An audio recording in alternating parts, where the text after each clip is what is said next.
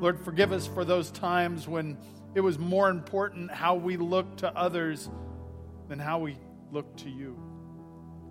Lord, we ask that you would forgive us for being divided, for being willing to exercise our rights to trample on others. Forgive us. Forgive us, Almighty God, for those times where we have chosen what was comfortable instead of the cross. Forgive us, O Lord. Heal us. Minister in this place.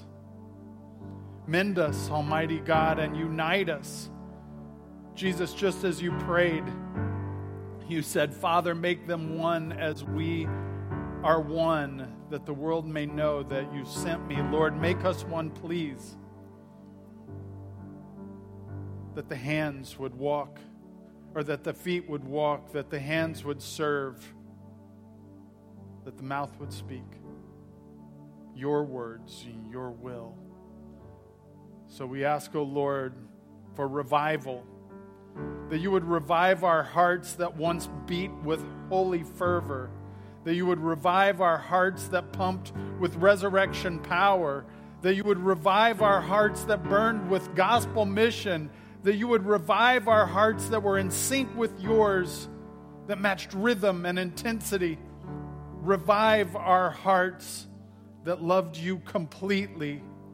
Revive us, O Lord. Revive us. And it's in Jesus' name we pray.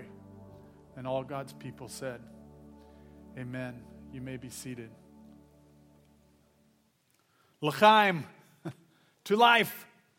If you're in Israel, you might hear that often. To life. It's a toast. Many cultures have a similar phrase that they use, but perhaps no other culture is older with their phrase, l'chaim, to life.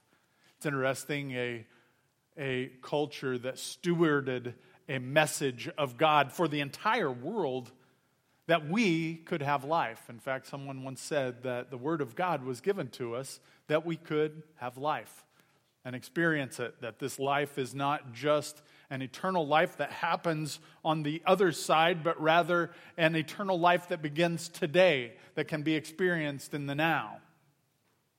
L'chaim, to life. It's this message of life that I don't think we can totally get, that I think that sin is a much bigger deal than we even realize. I believe that sin and the effects of sin, how it has separated us from God, is a bigger deal than we often even give credit to. That there is this God who wants us to experience his life. And so we're going to talk about that. We're in 1 Kings chapter 21 today, and I just want to note there aren't any slides. That was done very purposefully today. It's not because someone didn't do their job. In fact, they did, and I still didn't do the slides. And here's why. I really want to encourage us to get into the Word today.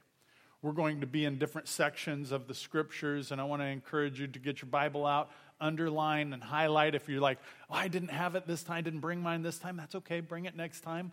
That's fine. Follow along with me. I'll speak it out. I'll shout it out so you can hear me. But there's nothing on the screens today. We're in 1 Kings chapter 21, and as you're turning there, I want to get us on the same page.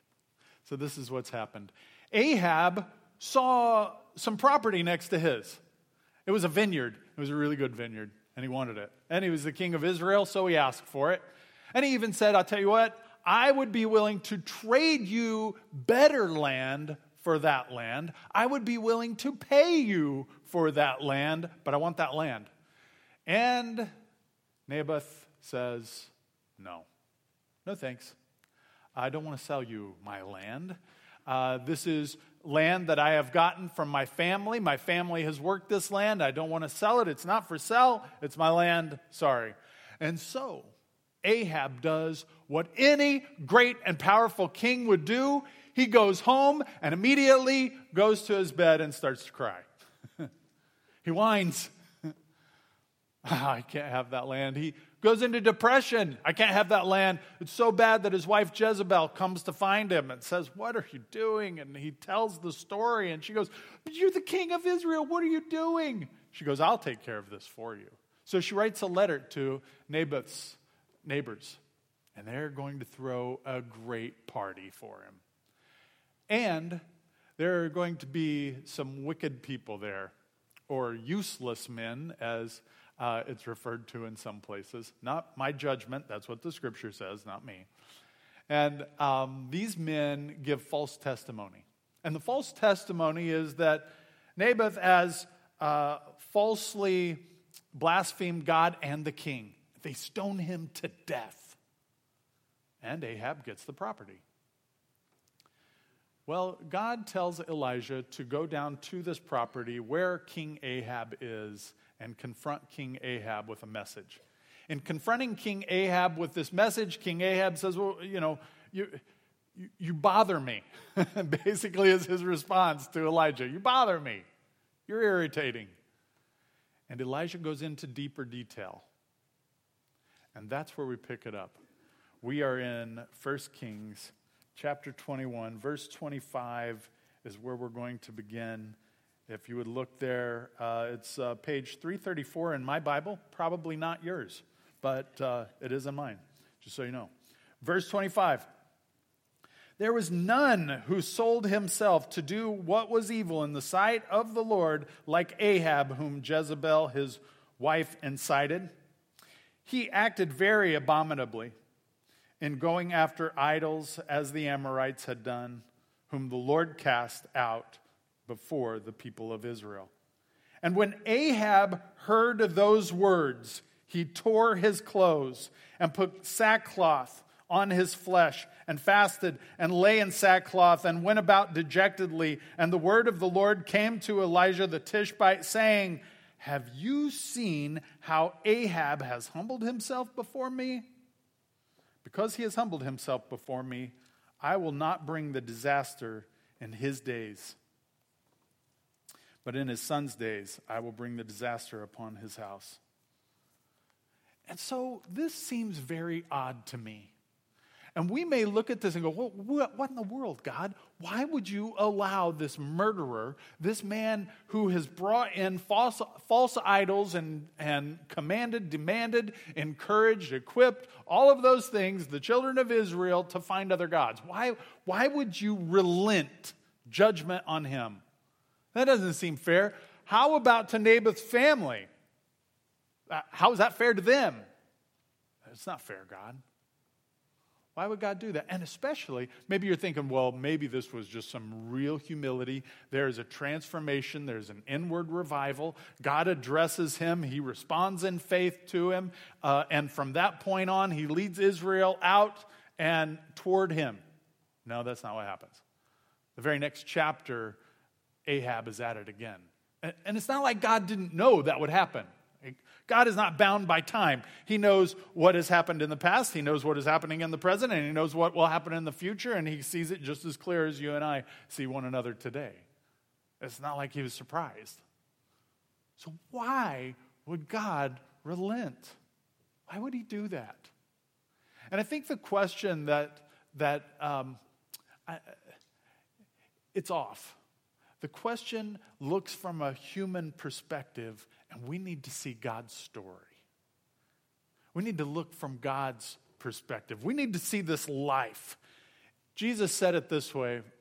He goes, the thief comes to steal, kill, and destroy, but I've come that they might have life and have it more abundantly. And it is this idea of life that is laced throughout Scripture, is always connected with God and his Son, Jesus. Life is a big deal. So let's talk about that. In Genesis chapter 1, God creates man and woman in his image. He creates them male and female. Genesis chapter 1, Genesis chapter 2. God says, you can eat of anything in the garden except of the fruit of the tree of the knowledge of good and evil. Can't eat of that, because if you do, in the day that you eat of it, you shall surely die. Chapter 3. Adam and Eve eat of that fruit. But they go on and live another 900 years. So how can that be? I thought you said, God, that in the day that you eat of it, you shall surely die, but they go on and live another 900 years. How can that be? Because the type of death that is being discussed in scriptures is separation from God. If you think about this in terms of creation, this is the first time, the only time that this has happened is like a remarkable thing that God separates himself from creation. And it's a big deal. I had the opportunity to be in the birthing room when all 7 of my children were born. It was an amazing, amazing thing. And I remember especially my first child, I didn't know what to expect. The doctor hands me this baby that I had never seen before. Nothing, and he was gooey and kind of yucky, but they handed him to me, and I'm holding him, and all I can think is, I love this kid. I can't imagine my life without this kid. I don't want to imagine my life without this kid. He is fully me and fully his mom, and I can't believe this. I just prayed over him and wept. Love this kid. How much more is God with his creation? I love Adam. I love Eve. I love Kenny. I love you. I made you in my image, and I have nothing more that I want to do than restore you. But Adam and Eve sinned. And in sinning, they separated themselves from God. And in that day, they surely died because they were no longer in the presence of God. So God, from that moment, is working to bring mankind back to himself. He's working. Now, he doesn't say, well, I love them so much. Maybe if I just go and sin like they do, even though I'm a perfect God, I'll just go sin with them because I love them so much. I want to be with them, so I'll just sin. He doesn't do that. Everything he does from that moment on is to bring mankind up to where he is, to bring them back into relationship with him, to bring them in connection with him. That's his goal. That's what he does. He does it many ways. One of those ways is found in Leviticus chapter 16. Leviticus chapter 16, God establishes the Day of Atonement. On the Day of Atonement, the high priest is supposed to go into the Holy of Holies. There he places blood. And this is a prescription. There are things that he has to go through very specifically, this high priest, to place blood on the altar. Some of you have probably seen Raiders of the Lost Ark. You know what I'm talking about? The Ark of the Covenant. Okay, so it's like this box, and there's they're called cherubim. They're types of angels, and they're on either end. And the high priest has to put this blood on the mercy seat, which is right in between these angels. And if he does everything correctly, if everything is done rightly, then God accepts it, and it covers the sins of Israel. Doesn't take them away, covers it. Leviticus chapter 17. I'd encourage you to go ahead and go there if you would, please. Leviticus chapter 17, and we're going to look at verse 11. Leviticus chapter 17, verse 11. Listen to this. This is very important. For the life of the flesh is in the blood, and I have given it for you on the altar to make atonement. Let me pause there. This is one of those Bible words that can be confusing sometimes. So what is atonement? Like, that sounds pretty fancy. Well, let's just break it down. At one. At one.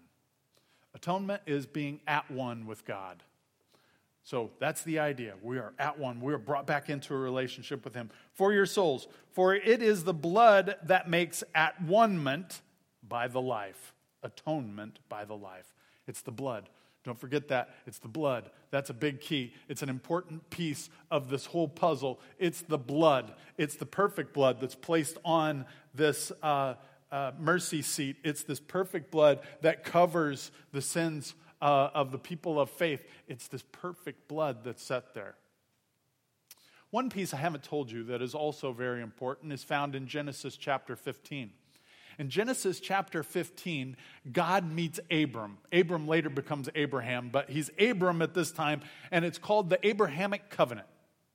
And in Genesis chapter 15, God does something that was common in those days among kings.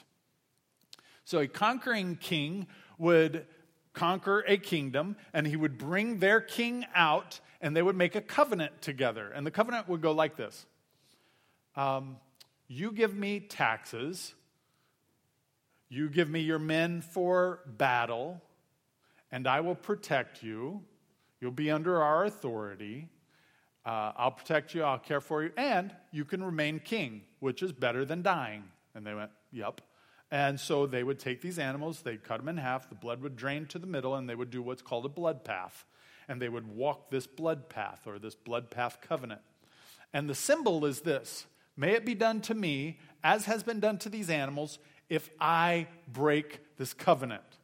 So the conquering king is saying, if I don't protect you, if I don't allow you to be king, then may it be done to me as has been done to these animals. The conquering king, may it be done to me as has been done to these animals if I don't pay you taxes, if I don't send my young men to war, may it be done to me as has been done to these animals. So in Genesis chapter 15, God tells Abram to cut these animals in half as a sacrifice, and the blood drains into this valley. And something amazing happens that we can just read over it if we're not careful. This is the amazing thing. God passes through it twice. Without getting into the nitty-gritty, the symbolism from the ancient Jewish culture is man and God. What? God is saying this: may it be done to me as has been done to these animals if I break this covenant, or if you break this covenant.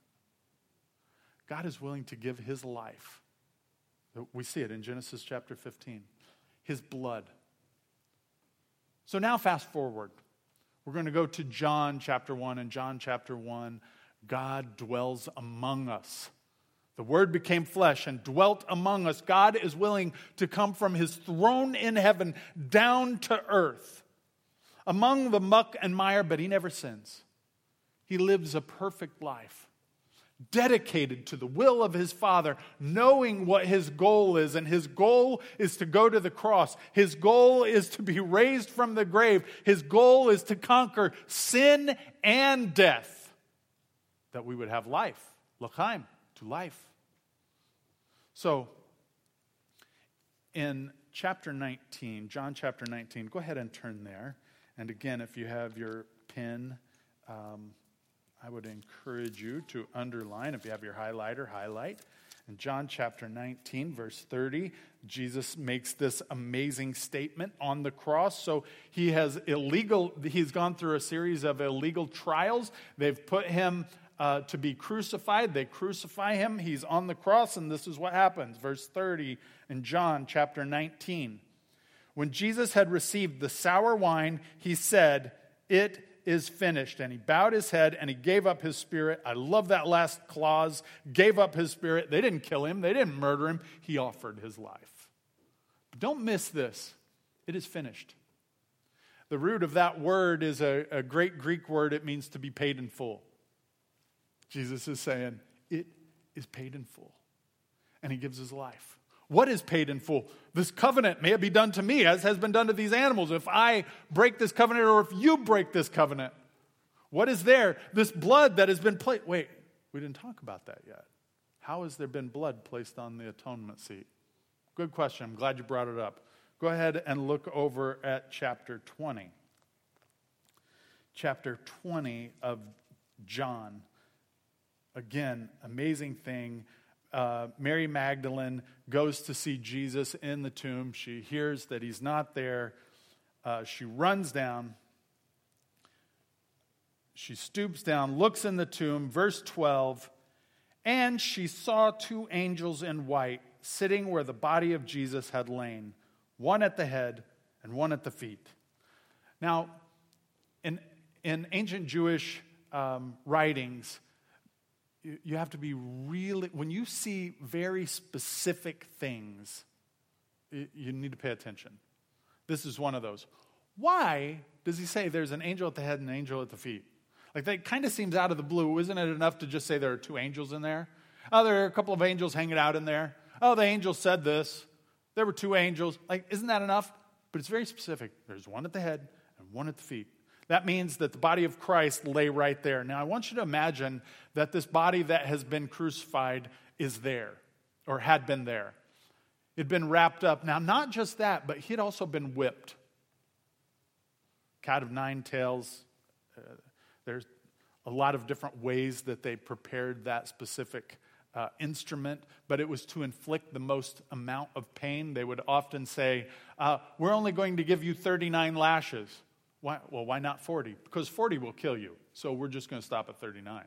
That's how they thought. And Jesus' back would have been just slashed with that and laying on that slab. What am I telling you? I'm telling you his blood would have been placed there. Why is there an angel at the head and an angel at the foot? One of the reasons is that the Holy Spirit, who is the author of all Scripture, uses different people to communicate the Word of God throughout time. In this particular time, he is telling us something very specifically. There's an angel at the head, an angel at the feet, where the body of Christ was. That is where the blood of Christ was laying. There's this beautiful picture of this atonement that took place at one. Later on, we find out that it's this blood that doesn't just cover our sin, but takes our sin away, that connects us ultimately to God himself, restoring this relationship. God is willing to span time and culture and situation and pain and even death to give us life. And it's a big deal. And it's a big deal to God. We have to ask ourselves, is it a big deal to us? I think often we live in a transactional society, and so we think transactionally. Like, I'll follow God if I get this from God. We hear these kind of prayers all the time. Lord, I'm in a bad situation, and if you just do this one thing, then I will dedicate my life to you until I don't. Like, what? We hear it all the time. That's transactional. What God is calling us to is to engage in life. To live life, to have life, to experience life. And he was willing to die on the cross that we could have life. He was willing to raise from the grave that we could have his Spirit and live life. A life restored. So, why in the world did God relent to King Ahab? Why did he do that? Because it's a big deal to God. If you're willing to just say, you know what? I'm not God and you are. And your standards are not always my standards. And when I break your standards, Lord, I need to repent. I need to be sorry. And I am. And that's what we see, at least in this moment, this snapshot with King Ahab. And God is like, if you just crack the door, I'll come in, Ahab. I know you're wicked. I know you've done terrible things, and I know that you're going to do bad things. But in this moment, at this place, at this time, I am willing to expand heaven to earth, and I'm willing to meet you in this place, and I'll relent. I'll pull back this bridle. I'll bless that, Ahab. And I wonder what it is for us today. I wonder if there's some sin in our own lives that is keeping us from really experiencing life. You might say, well, Kenny, I said this prayer one time when I was 12 or at camp or whatever. Do I have to keep doing that? Well, no, you don't have to keep doing that. We're not talking necessarily about salvation, but living that salvation out day by day by day by day. Like, it's a big deal. It's a really big deal. 2 Chronicles 7:14, God is speaking to Solomon.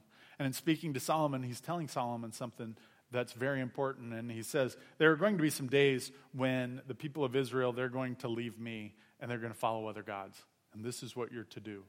And he says this, if my people who are called by my name will humble themselves and pray and seek my face and turn from their wicked ways, then I will hear from heaven. I will forgive their sin and heal their land. And a little bit of humility goes a long way.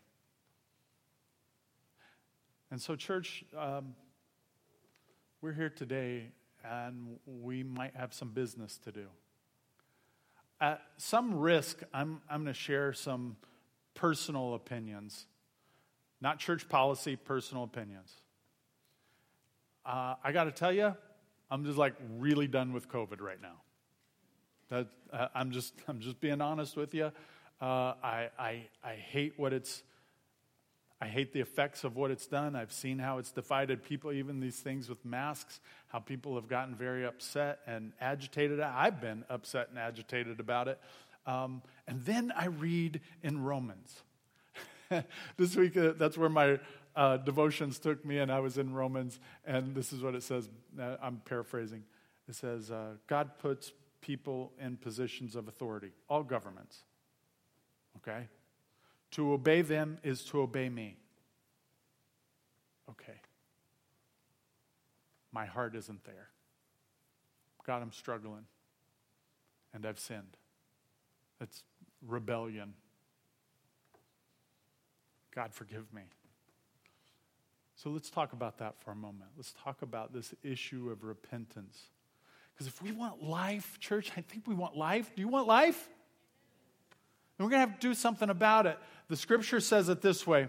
The wages of sin is death. When you and I sin, we get paid in death. It's like this. If you were working hourly, every hour you work, you get paid X amount of dollars. Every time we sin, we get paid in death. I don't know about you, but I'm just tired of it. I can't stand it. This world stinks with it.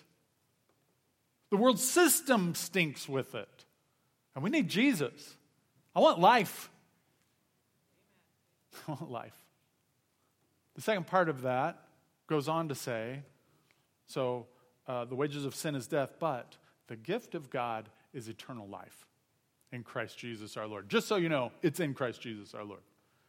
So Christmas is coming.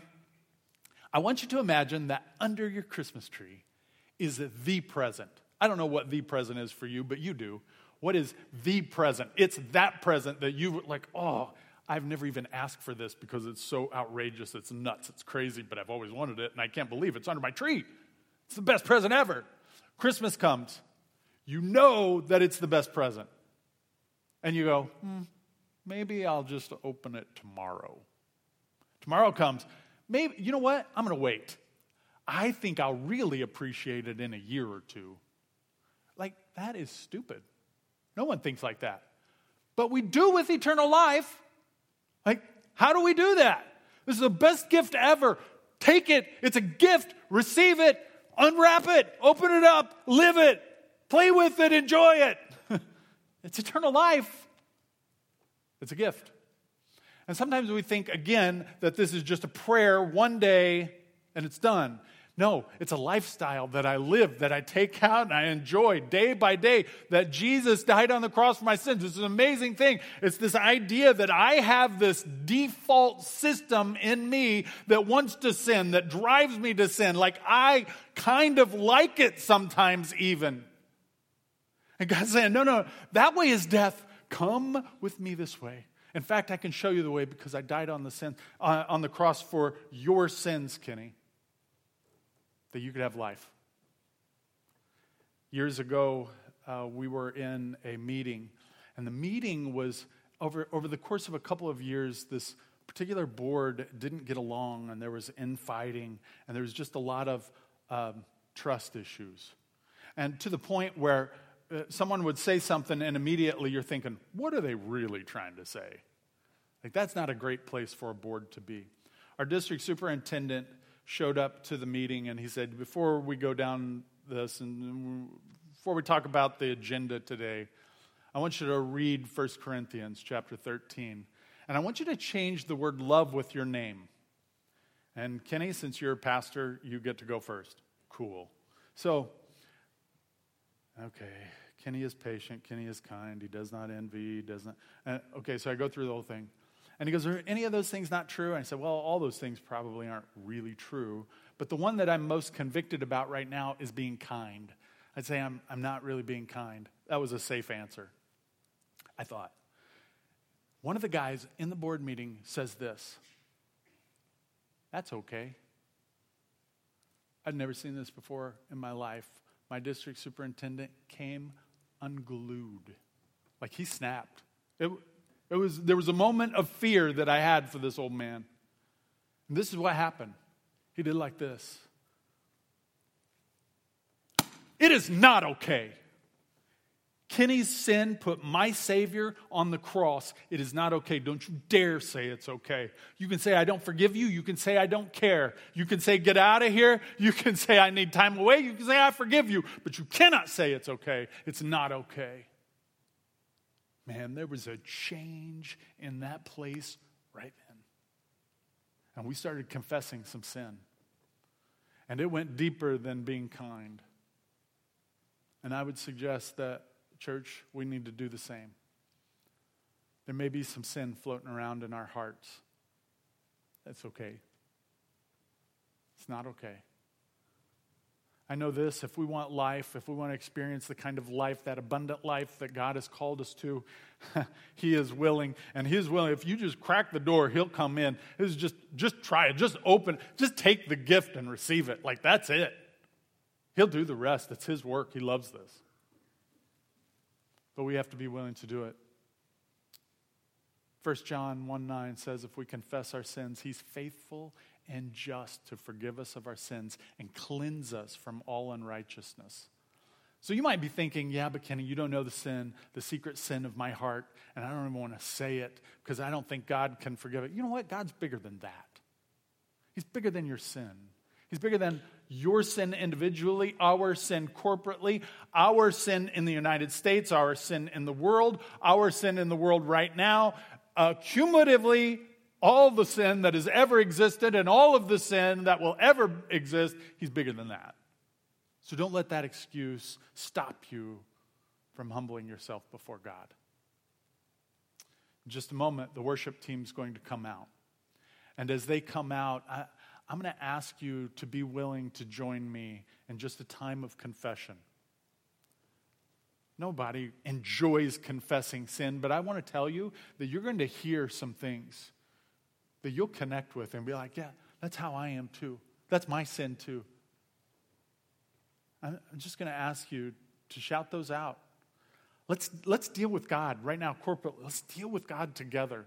We saw what happened to Ahab, this wicked, wicked man who led Israel astray, who was just willing to say, I'm sorry, I hate that that's true. Forgive me, Lord.